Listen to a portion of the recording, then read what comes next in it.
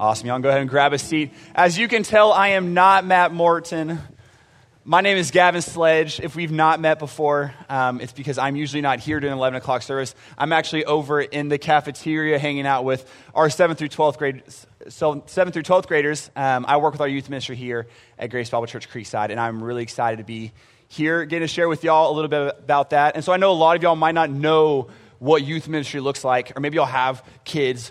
But let me tell you, getting 50 and 60 7th through 12th graders together is incredible and also very chaotic. I'm going to show y'all just a little picture of what our, there's a little bit of what our Wednesday nights look like. And so this was last Christmas as we were gathering. We had a Christmas party. As you can tell, I'm the elf with a bad mustache over in that right corner, our left corner. There are people with, fingernail polish. I don't know really what happened, but this is what our Wednesday night looked like. This is our youth ministry, and I'm so grateful to be a part of it and so glad.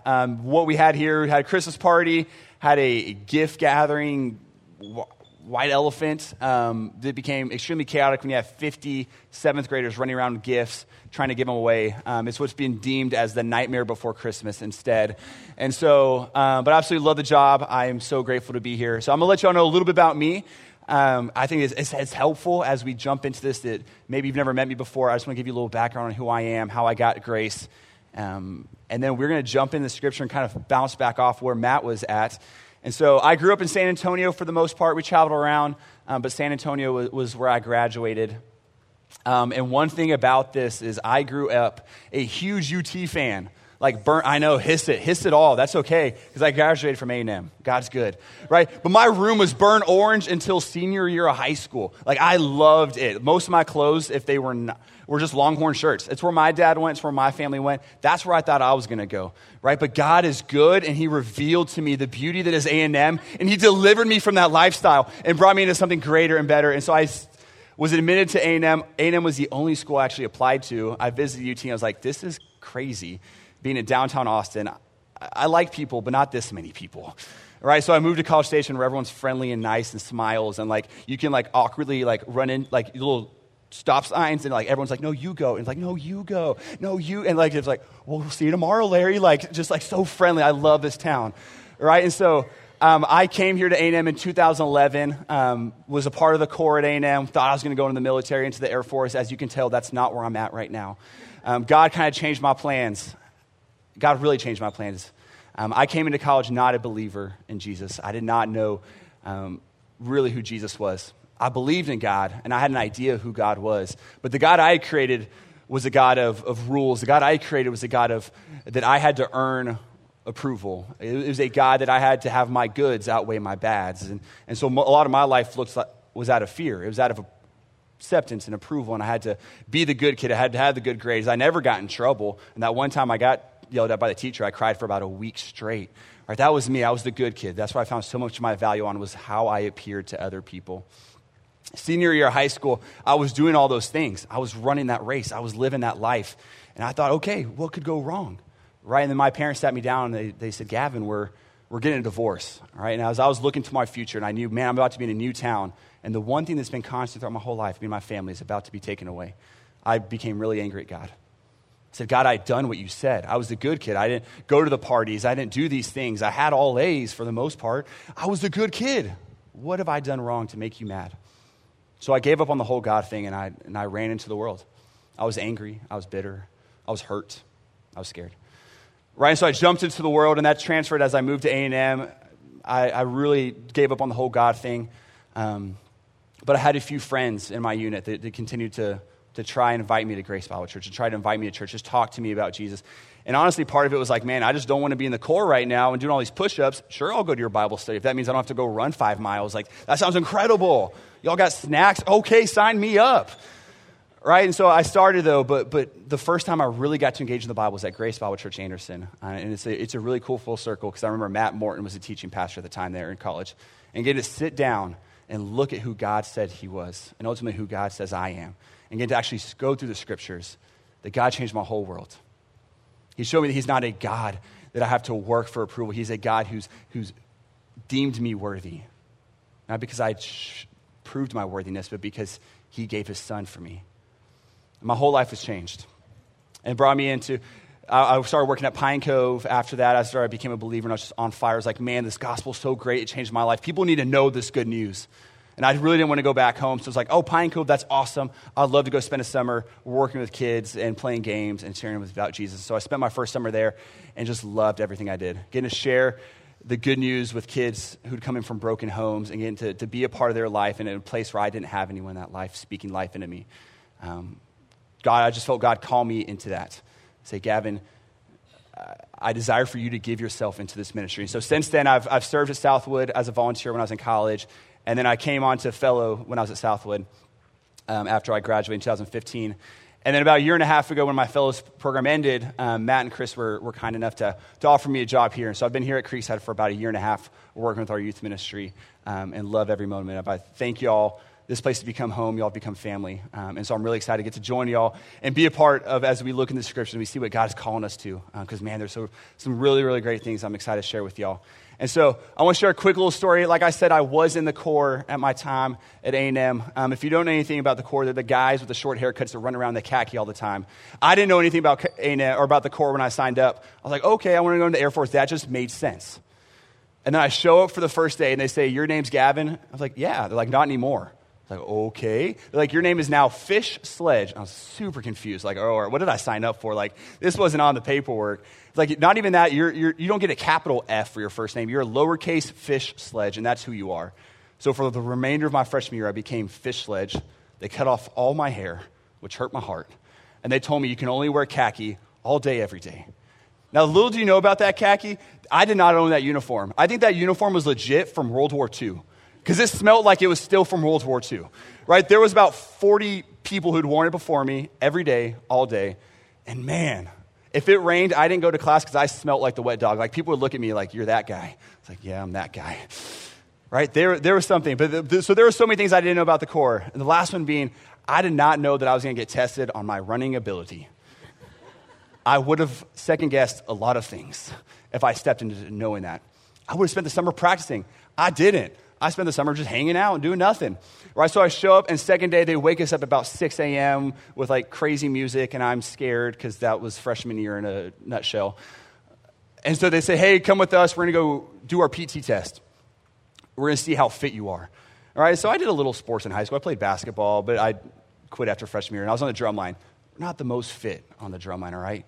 That's just not it. We moved, but not that much, right? And so I showed up, and they're like, all right, what are you going to do is you're going to do all these push-ups, and they tested on that. And they're going to do all these sit-ups, and they tested on that. And they said, now you're going to run a mile and a half. I've never run bigger than a mile. It's like, I don't know how far a mile and a half is. I don't know how long they'll take, but okay, I guess that's what I got to do. And so here it is, pitch black. We're at this park I've never been before. And they said, okay, you're going to start here. The finish line is somewhere that way. We'll see you when you're done. All right, go. All right, so I step into this race, and I'm so confused. I didn't really know where I was, and I didn't know where the finish line was. Like, okay, I guess I'm just going to run. I've never really paced myself before, so like I just full out sprint. I'm like, all right, I got to prove to myself, and so I just sprint. For about 40 steps, I gave it all I can before I just done. It's like, this is it. I'm quitting. I'm retiring. It was fun while it lasted. All right, but eventually, like I knew, okay, I just got to keep going. Just got to keep pushing myself. Not only that, I have pretty old man knees. Just being big and playing basketball a lot, I messed them up a lot. And so I was really limited in running based off that. I was just fearful of, like, I'm going to blow out my knee again. I'm going to be on the ground crying like a little girl as all my upperclassmen just sit there and laugh at me. That's going to be my life, right? So here I was running, scared of my knee, not knowing where to go, just lost. So I finally get to the end. I finally just kind of figure it out. I was like, okay, it's somewhere this way. I'm just going to keep running. And I get there in about 13 minutes and 30 seconds. So if you know anything about running, that is not very good for a mile and a half. Right? Some people were finishing in 8 minutes, and then there was me at 13 minutes. Okay. Right? And so they sit me down. They said, Fish Sledge, that was not very good. You have to have 12 minutes, 30 seconds to even pass to be a part of the Corps. Thankfully, this was a practice. You have 1 month to get back in, and they're going to retest you, and we're going to see if you can stay in the Corps. And so in that next month, I was really grateful because our unit, we woke up every morning. I wasn't grateful we woke up really early, but I was grateful that we went and we ran. We ran the same course a lot. So the more I got to know the course, the more I was understanding of where the finish line was. I was to understand how to pace myself. Right? As I gained more confidence in running and the more I ran, my knee didn't bother me anymore. I knew that didn't limit me anymore. All I could do was just run and know this is where I start and this is where I finish and this is how I go. The other fun part was that we all ran together. There's about 40 of us in a square that we just ran around campus with little golden reflector belts. Really fun. Right. But what helped there is I got to learn from my upperclassmen how to run well, what it looks like. And you just run, Gavin. There's some technique that I did not know. Right? But also they just got to push me, encourage me. They also challenged me. And they said, Gavin, if you fall out right now, you're going to be doing push-ups for the rest of ever. I don't want to do push-ups. I'm going to keep running. Right? So I keep going. But as I was able to do that and get more comfortable, a month later, I do the test. Right? And I was able to shave off about 4 minutes, which is pretty impressive for me not being a runner, right? But what it was is I knew where I was going. I knew the path. I knew what was required of me, and I knew that it was worth it at the finish line. I was able to understand what was at the end, was being done. Right? So what we're going to go into, we're going to continue, we're going to talk about what does it mean as Paul talks through this race. Right? Paul loves sports analogies. He uses them a lot. He's actually using one right now as he's talking about running. And that's why I keep talking about it. We're going to say race and running a lot today. But Paul has turned on his coach. He's got his little visor on. He's sitting down with the church, and he's about to tell them why they should run this race. Right? So the main idea, and what I want us to take away, is that there is a prize. And Paul calls us to keep our eyes on the prize. That know the finish line, know what is there, and keep your eyes on the prize. Run the race. Press on. Keep your eye on the prize. Right? And why does Paul say this? Because he knows that this is the greatest goal of life. Right? He knows the greatest goal in the race of life is to know Christ Jesus and to be more and more like him. And so what he challenges the church of Philippi, he said, all those things you look for, it doesn't matter if you're the most important person, it doesn't matter how powerful you are, how much money you are, all those things fall in comparison to knowing Christ Jesus and being more like him. That is the race we are called to as believers in Jesus, is to know him and be more like him.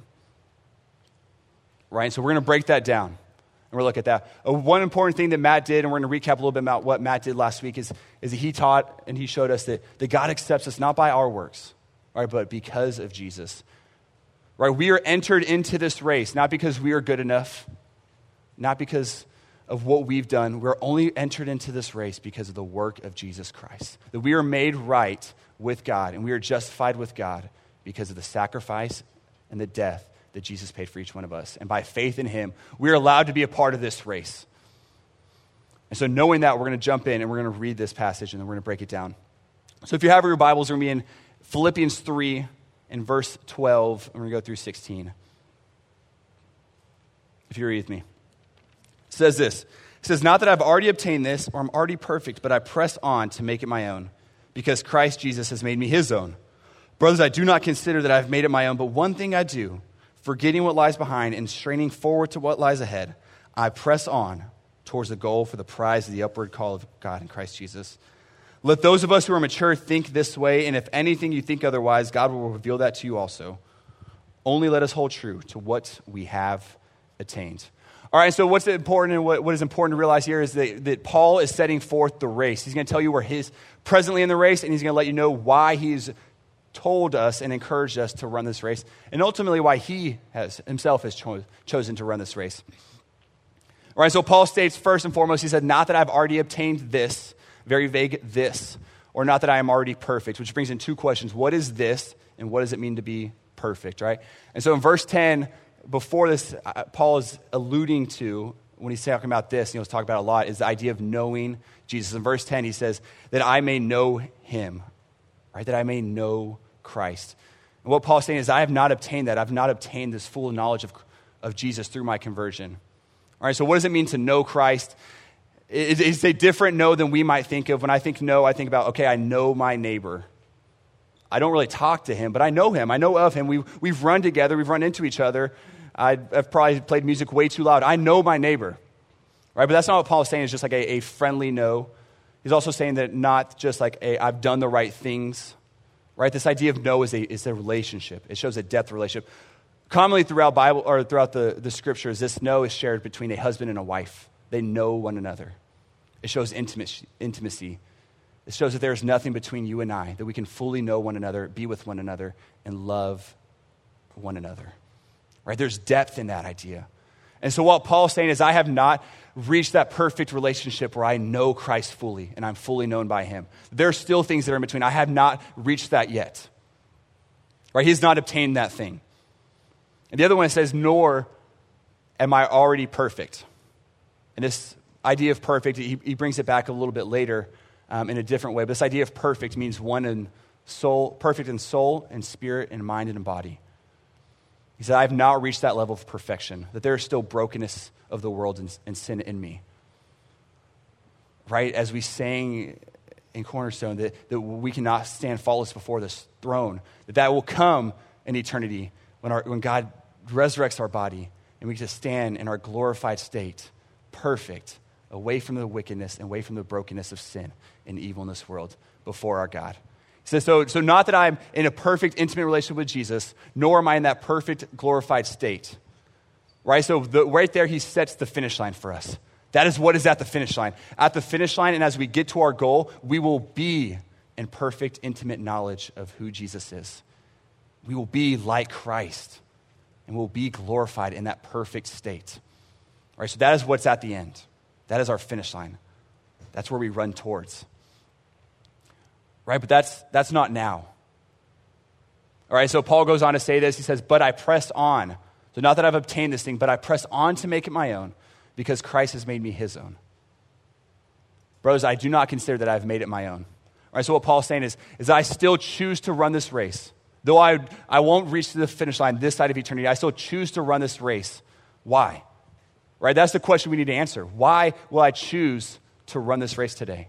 And this is the question I ask our high school guys every Wednesday night when I meet with them. Why do you follow Jesus daily? And the answer I usually get is, well, because I get eternity. Because I'm saved from my sins. Like, yes, that is absolutely correct. Okay, so you've told me about eternity, but why today? What is the worth in following Jesus today? Because if I know it's worth it, that is going to help me in the struggles of tomorrow. That's going to help me as life pulls me away, as things are distracting me and pulling me away from this race. If I know that it's worth it today, I will have hope and confidence and faith to take that next step. Right? And Paul gives us two reasons, I think. And what we see in the earlier passage is Paul says, he lists off all his pedigree, he lists off who he is, all his successes, all these things he's done. He said, but all those things are rubbish in comparison to knowing Christ Jesus. That I've obtained this thing that the world says is great, but none of that means anything. None of that compares to who Jesus Christ is, to knowing him, to walking intimately with him. It all falls short. Those things aren't bad, but they are crummy gods. Right? The second one is this. He says, but I press on to make it my own because Christ Jesus ultimately made me his own. That I run this race, not to earn something, but because something's already been earned for me. That Christ didn't just die for us so that we could have eternity with him. Yes, that is a huge part of it. But Christ died for us so that you could have a relationship with him today. Christ died so that you could live life and life abundantly is what Jesus tells us with him today. That we can have hope and we can find life in that now as we choose to embark on this race, as we choose to know Christ more. And so Paul doesn't say, yes, the finish line is important, but Paul also says, but the race is just as important. The part of it is in the run. As we take each step closer to knowing Jesus more and becoming more and more like him, then we find out who we're truly meant to be. We find that purpose that we all seek out. We find that love and intimacy in who Christ is that we all desire. And that's why it's worth it. So Paul is pushing the church. Know your finish line. Know what's at the end. Find hope and confidence in those things. But find the motivation to run this race today. Right? So then he breaks down, he's going to give us 3 different ways to run that race today.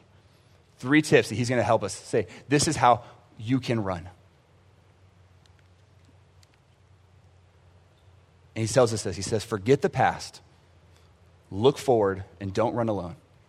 As you run this race to know Christ and to be known and to be more like him, forget the past, look forward, keep your eye on the prize, and don't run alone.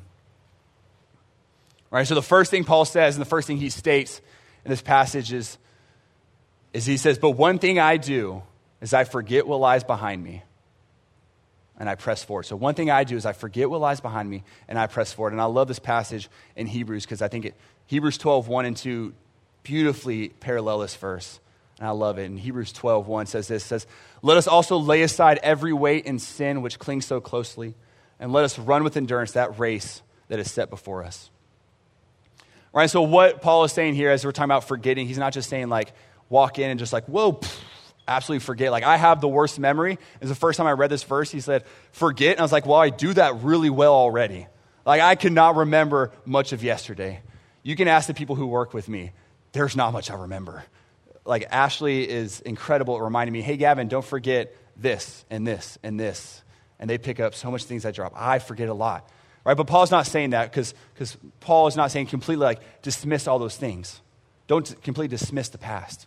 Because he brought that up in the earlier verse. But what is instead saying is don't pay attention to those things. Those things should not carry weight on your race today. And for Paul, there's two big things that are pulling him away. There's two big things that could be burdens and could slow him down in this race. Right? As the author of Hebrews is talking, you don't want to step into a race of endurance with all this weighted vest and all this baggage on. That is not how you effectively run a race. That's going to slow you down. That's going to drag you back. It's not going to help you to effectively run. And so what Paul says is there are two things that are stopping him from running this race. Right? It's his successes. Outside of Christ, he succeeded really well on proving himself. He did a lot of things good, but it was all for him. It was for his glory.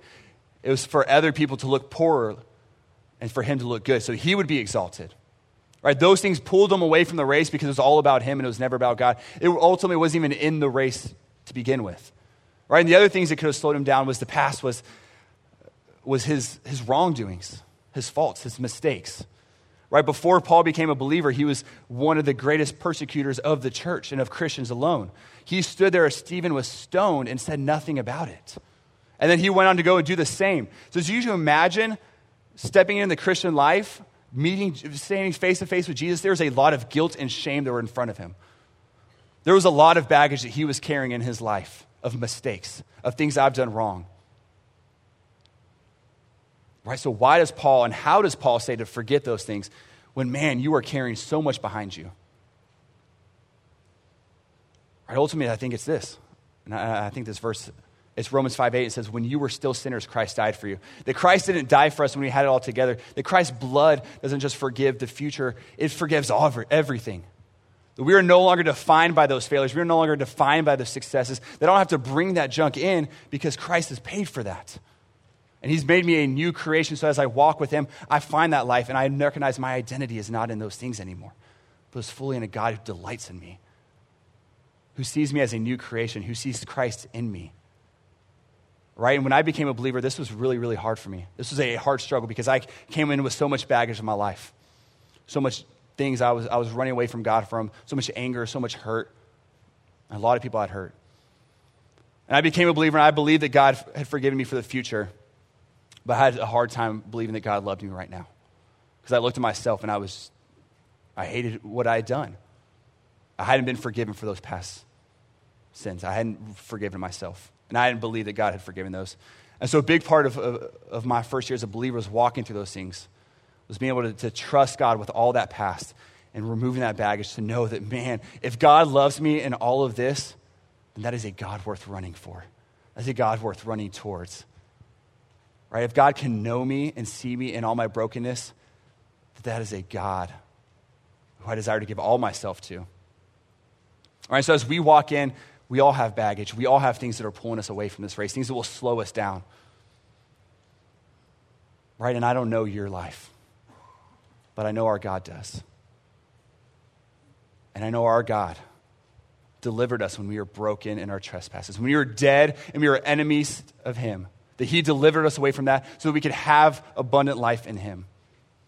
And he forgives us as we continue to sin because his grace is abundant and his love is perfect and is steadfast and nothing can change it.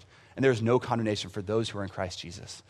Right? So we get to step into this race forgiven. We get to step in this race a new creation so those old things can stay in the past because they no longer define us. Because we are defined by the blood of Jesus, right? And that's how we can run this race. You cannot effectively drive towards your goal if you're spending your whole time in the rearview mirror.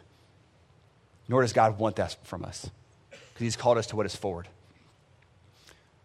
Right? And so as we move forward, we know, okay, now we know what the goal is. The goal is fixing our eyes upon Jesus.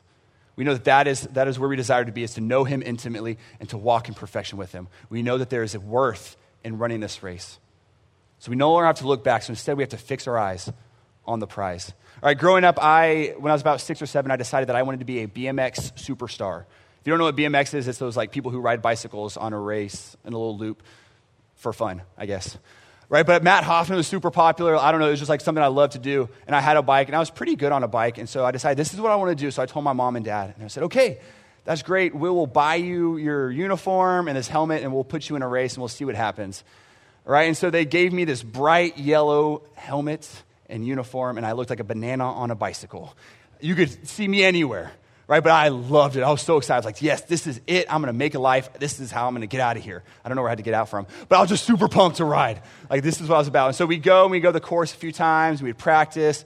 And so what it is, you just basically ride a bunch of hills and ramps. And, like, they were ramps, but for my age, it was literally just like a hill. Like, I wasn't, like, launching off full speed, doing backflips and, like, handlebars. No, I was just happy if I got over the thing. Right, so we practiced, and I rode all these bikes. It eventually came up to my first race. And so it was me and 2 other kids who were about my age. And I was like, all right, this is it. This is when all the practice matters, Gavin. All right, and so I actually got there, and I was super scared. I cried a little bit, and I remember my dad sitting me down. I was like, Dad, like, I don't want to do this. Like, I'm done. He's like, no, Gavin, like, you got this. You've practiced. It'll be great. He's like, no matter what happens, I want you to know this. And he sat me down. He said, Gavin, no matter what happens, I want you to know this, that I'm at that finish line waiting for you. Just ride to me. No matter what happens, just ride to me. Right, so we go up on the hill, and I'm there on my bike, and like the little buzzer goes, and we all start riding down this hill, and we get to the first ramp. And so here I am super nervous, and I get to about this first ramp, and I get about halfway up, and it was like Mount Everest, and I just kind of stop. I was like, uh-oh. If you stop on a bicycle, there's 2 wheels. There's not much that catches you, and so I just flopped right on the back, rolled down the hill. I was like, oh my gosh, what have I done? I'm like, this is it. I'm done. I'm going to retire. I'm going to hang up the jersey. We're going to call in a ceremony. It'll be great. Or I was like, no, I got to get back in. All right, so I pick up my bike, and I try again. Like, I even try walking my bike up the hill. Like, no, this is too bad. So I finally just kind of give up, just like walk around the hill. Get back on the bike, and I just ride. Right, these other 2 guys, they're gone. They're professionals. They're incredible. Right, but they're riding. So eventually I start getting a groove. I'm like, all right, this is it. Like, just got to ride, just got to ride, just got to ride. And so we get to about the final stretch in the last turn, and I look up, and I see these 2 incredible athletes right in front of me competing with one another for the victory and the crown. And they both just slam right into each other and both fall and crash. And I just like, this is it. This is what I was made for, right? But also in that moment, I think, wow, they just crashed. And all I could remember was when I crashed prior. And then I started to slow down. And that fear started to take you over. And once again, I started crying. There's a lot of patterns here. Right? I start to slow down. I was like, no. But then instantly I remembered what my dad had said. He said, Gavin, I'll be at the finish line. Ride to me. I'll be right there celebrating you, happy to embrace you. Just ride to me.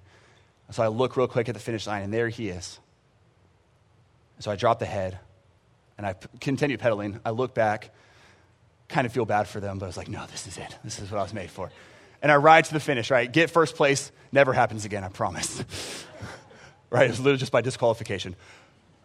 But he was there. He was at the finish line. What got me through those moments of doubts, what got me through those moments of fear is I was looking back because I knew what was for me at the end. I kept my eyes focused on that finish line. I knew, man, there's a great gift for me there. And I rode towards the end. And that's what Paul says.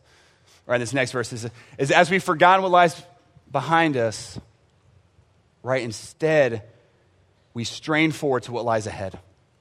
And he says, I pressed on to the goal for the prize of the upward call of Christ Jesus. So he calls us to look forward, to look to Jesus, the founder and perfecter of our faith. And once again, I'm going to go to Hebrews 12 because it says it so beautifully. It says this, it says, looking to Jesus, the founder and perfecter of our faith. And I love this part, who for the joy that was set before him endured the cross. For the joy that was set before him endured the cross. He took that cross for joy because he knew that in that cross and in that death, it meant that life for us. He despised the shame and is now seated at the right hand of God. That is the God that we get to chase after. That is the God that is for us at the finish line, that is there in every step of the way. And what Paul says is forget what lies ahead and remember that God. Remember that grace, remember that forgiveness, remember who he is and who he says you are. As we struggle through life and we pull away from things, remember that this is the prize. Remember this is the price that we've been bought for. Who for the joy endured the cross for you and for I. All right, so as I had to think about this, where in life do I change my focus? Where in life do I not look to God and do not look to Jesus? And so often it becomes I look to myself, or I look to approval, or I look to acceptance. And honestly, guys, this was a battle for me as I stepped into this room. Because as I come into here, it's really easy for me to fall into, man, Gavin, you have to do these things so that you look good, so that you feel good about yourself. That was my finish line, was Gavin felt good. Was that Gavin was lifted up. Can I tell you that is a worthless finish line? That benefits nobody. That even if I gain that approval, that leaves me so much more empty because that is a crummy God.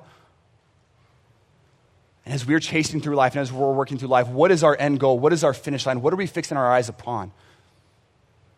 You know, I could sit here with your kids and our students and I could talk about the popularity and I could talk about the acceptance and the friends and all these things that are fine, but make crummy gods as we chase after those and try to find life in those. But I think about for us too. You know, what is it? Is it value in the workplace? Is it just promotions and a title? Is it comfort? What things are we setting our eyes on and racing towards in hopes that they will give us life? Because I promise they all fall in comparison to this and to who Jesus is and to what he's done. Right, and the last part of what Paul pushes in is he changes his whole tone of speech and he changes his whole verbiage. And he changes from what I have done to instead says this. He says, let us, therefore, right? Let those of us who are mature think in this way. And if anything you think otherwise, God will reveal that also to you. And let us hold true to what we obtain. So he changes his language from not just I and what I will do and what I have done, and to instead us. And he brings in community. And he invites them into his race. And so part of this is, yes, there are things on our own that we need to fix our eyes upon Jesus. There may be things that we have to forget and leave behind us. But Paul said that this race isn't just about you. That in this race we are made stronger together.